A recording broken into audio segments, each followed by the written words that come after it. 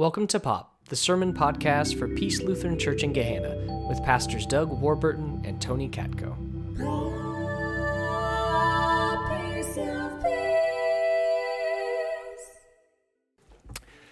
So in the late 1800s, a man moved from Sweden to America and set up a company known as Swanson's Food Company. Did very well in the course of his life. The Swansons became one of the top food processing and distribution companies in the United States, and they were one of the first to master the art of flash freezing food. So it could be stored for longer. That was a pretty new thing around that time. And company did very well, but it wasn't until the 1950s that they became a company that you could rattle off at the top of your head from memory. It was in the 1952 that they made a major mistake. They purchased way more turkeys for Thanksgiving than they were able to sell. So after Thanksgiving, they ended up with 250 tons of turkey that hadn't sold. And so they tried to put their minds together, figure out how do we not lose everything in this. So what they did is while they were processing this, they put these turkeys, because they didn't have enough freezer systems in their warehouses, they put these turkeys in their train freezer cars and had the train go from Nebraska to the East Coast and back several times while they tried to figure this out. So picture hundreds of freezer cars going back and forth throughout the country as they tried to figure it out. Now, what happened is it was a sales rep, probably who felt heat from having not sold enough turkeys, came up with an idea. He happened to have been on a Pan Am flight, and he was served his meal on this little tray with 3 compartments. Everything separated into 3 compartments. He hadn't seen a tray like this before, so he brought it to the bigwigs at the company and proposed, what if we take the turkey and we put it with some cranberries, or not cranberries, not baked potatoes, sweet potatoes and green beans, and we freeze it, and we call it TV dinners. And the marketing department loved it. They put a little box on top to cover it with knobs in form of a TV screen. And they decided this is how we're going to use up the turkey. Now, they were a little pessimistic in terms of sales. So they ordered 5,000 of these trays. Guess how many they sold that year? 10 million. 10 million were sold in 1952 and 3. So think of that. It was a mistake of over-ordering that led to one of the most famous grocery store items ever. All because of a mistake. So as we go through this sermon series, we're focusing on these mistakes and how often it is that God can lead us through these mistakes to something that wouldn't have been discovered otherwise. Last week, Pastor Tony talked about that Bible passage that Paul wrote to the Romans. He says, all things work together for good. Pastor Tony did a great job last week of kind of explaining that we have to be careful with that verse. All things work together for good means we could take any situation and say, oh, don't worry, God's going to do something good with this. That's dangerous when, as Pastor Tony talked about, when we're talking to someone who's just been through a crisis or is in the midst of a crisis. All things work together for good, as Pastor Tony talked about, is more of a promise from God that no matter what you're going through, good or bad, I will be present with you. And so we kind of fleshed that out a little bit last week. But the word, or the words, work together is a Greek word. And it occurred to me, I haven't shared a Greek word with you in a long time. So here it is. You ready? Thank you. Back here? Okay. Synergo. You're good. Synergo. It breaks up into 2 words, sin and ergo. So sin is that word together, synchrony, synchronous. Yeah, synchronicity by the police. And then the ergo, it means work. It's work together, ergonomics, the study of work. So those two words come together. And if you think about that, it's what Paul is saying. We work together. God promises to work with us in the betterment of the world. And don't get me wrong, because this would be anti-Lutheran. It doesn't mean we work together with God to earn God's favor. We work together with God. God promises to work with us so that we can make the world a better place. And so it's this promise that God promises, no matter what, I will be with you. And so even just a little bit later in the book of Romans, Paul says that great passage, what can separate you from the love of God? And it goes on and basically boils down to nothing. Nothing can separate us from the love of God in Christ Jesus our Lord. So today's passage comes from the book of Matthew, and Jesus, kind of continuing with what we were saying about Paul, Jesus says these words to us: ask, and it will be given to you. Search, and you will find. Knock, and the door will be opened for you. For everyone who asks receives, and everyone who searches finds. And for everyone who knocks, the door will be opened. Is there anyone among you who, if child asks for bread, you will give a stone? Or if a child asks for a fish, will you give a snake? If you then, who are evil, know how to give good gifts to your children, how much more will your Father in heaven give good things to those who ask him? So I think most of us in this room or watching online would agree that this passage is difficult sometimes because we think Jesus is saying, whatever you ask for, I'll give it to you. Go ahead, ask. Ask away.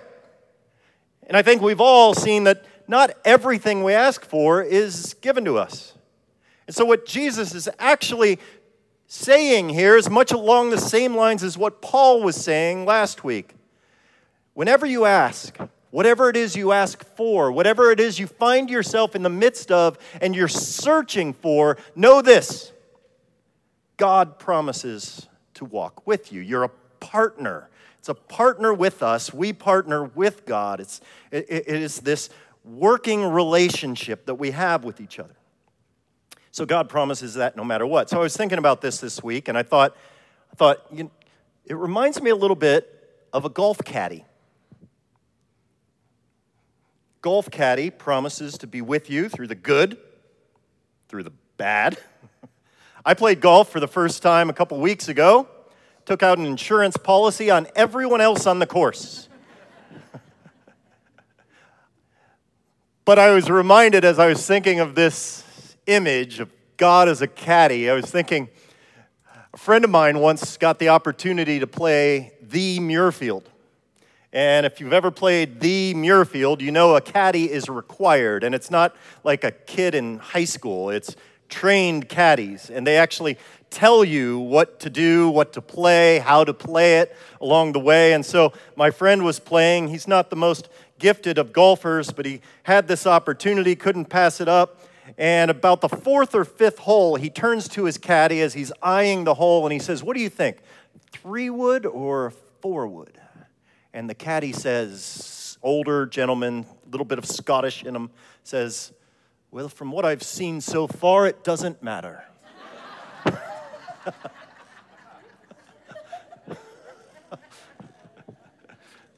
That's not the image of the God I'm lifting up. This image is a God who says, I will be with you through it all, the good shots and the bad. I will continue to walk beside you. So if we have a God that promises this, it should lead us to being a little bolder in how we take our steps forward and not being afraid of being a little imperfect along the way. Because it's in our imperfections that things happen, that we make discoveries, and that we grow. In the book of Proverbs, there's this great proverb that says, "An empty stable is clean, but there's no profit in an empty stable."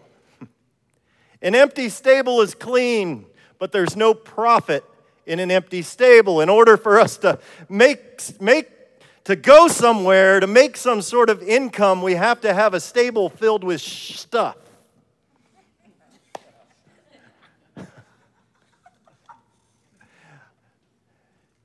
When I first got out of seminary, I've shared this story before, but it's always been so important to me. When I was asked to be a mission developer, which is a pretty cool thing when you're a seminarian to be asked to start a brand new church. But there's a requirement in our church, the ELCA, that in order to be approved to be a mission developer, you have to pass what they call the mission developer test.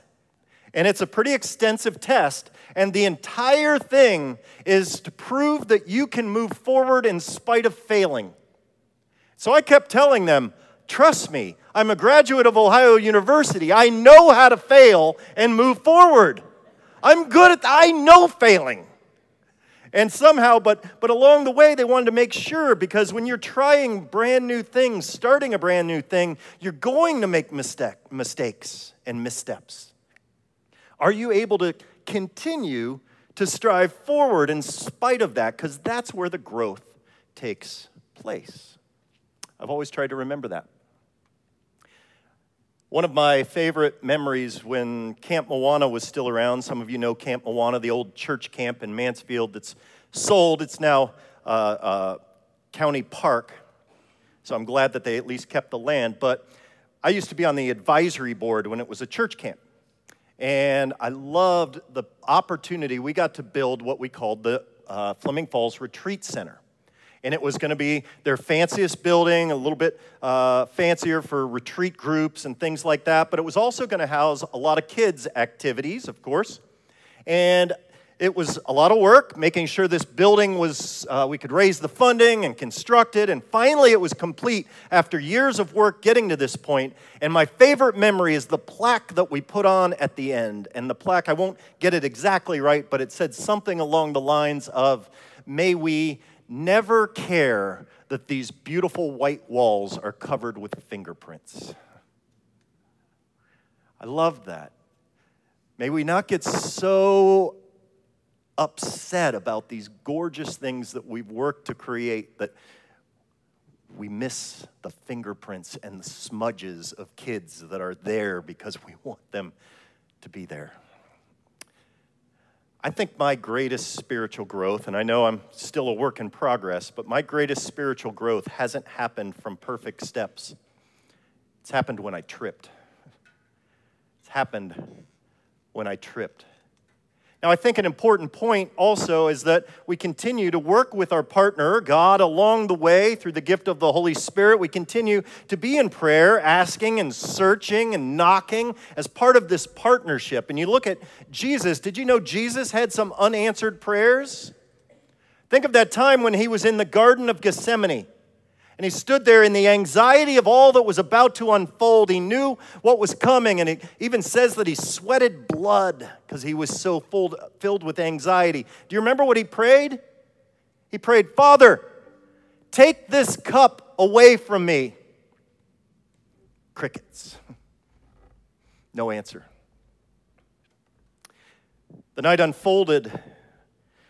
We know where it went, and Jesus, though, even though that prayer obviously wasn't answered, continues to pray. And on the cross, he cries out, "Father, why have you forsaken me?" Crying out this prayer of agony, wondering where God is. And then finally, he doesn't give up, even though he knows this isn't going anywhere else. He prays this prayer, "Father, into your hands I commit my spirit." So all along the way, even though he wasn't getting the answer to the prayer he was praying, he continues to pray. And as we all know, there was a little bit of a surprise at the end of the story. Jesus didn't get his prayer answered, but it definitely went somewhere. Gregory Boyle's one of my favorite authors. He's the founder of Homeboys Industries in LA. He works with gang members. And if you haven't checked out any of his books, I highly recommend them. They're just filled with stories of his ministry with gang members and his unconditional love for them. He's a Catholic priest. And in one of his books, he tells the story of his first year in ministry. He was sent to Bolivia for a year. And he was there, and At one point, the Quechua Indians, an Indian tribe on top of the mountains in Bolivia, asked for him to come up. They hadn't seen a priest. This is a group of Catholic Indians. They hadn't seen a priest in 10 years. And if you know anything about Catholicism, that's a big deal because a priest is required to celebrate Mass and to have communion. And so they asked for Father Boyle to come up, brand new priest. He said, at this point, I am still tied to the missal or to the hymn book for the words of what to say in communion. And they not only is his Spanish limited, they speak Quechuan. And so there's a little bit of Spanish in there. He'll get by with the Spanish, but he won't even try that language. And he's tied, even in English, to his missal. And so he knew how important it was to take that, and yet he's halfway up the mountain and he realized he'd forgotten it. And so he writes that he discovered that nervous sweat, finding himself soaked, wondering, how in the world am I going to get through a Mass? He did have a Spanish Bible, so he looked up anything in the Bible that had anything to do with food. And the Quechuan Indians gathered, and now it's important to say that this tribe of Indians was known for their flower harvesting. You would see some of the Indians going up and down the mountain with bags full of flowers, and they would sell them in the markets. And so he's there in front of hundreds of these Indians. He tries to give the Mass. He says it is the biggest disaster of a Mass ever known to the Catholic Church. He couldn't have done anything any worse.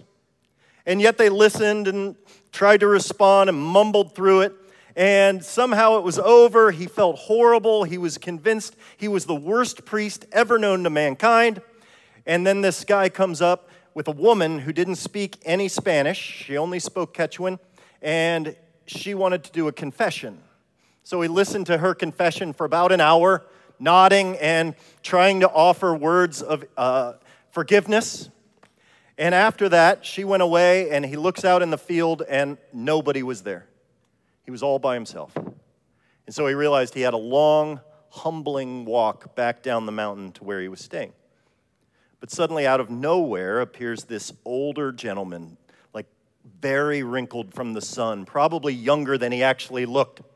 And he's standing there, and he's got these brown, ripped-up pants with a rope for a belt and a torn-up cotton shirt and a large sombrero-ish kind of hat.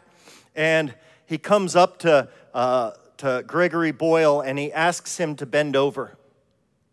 And then he reaches into his pockets, and he pulls out rose petals and showers them over Gregory Boyle's head as he says, Padre, a term of love. And these rose petals just trickled to the ground. And then, as Gregory Boyle says, his tears quickly covered them. It's a beautiful image of a God that walks with us even in our missteps. A God who is immune to words like disappointment and disapproval. A God who even in our missteps, even when we make these mistakes, promises to be with us and says, I don't understand these words when you say I don't measure up, because I'm a God who simply wants to pull you aside and shower your head with rose petals.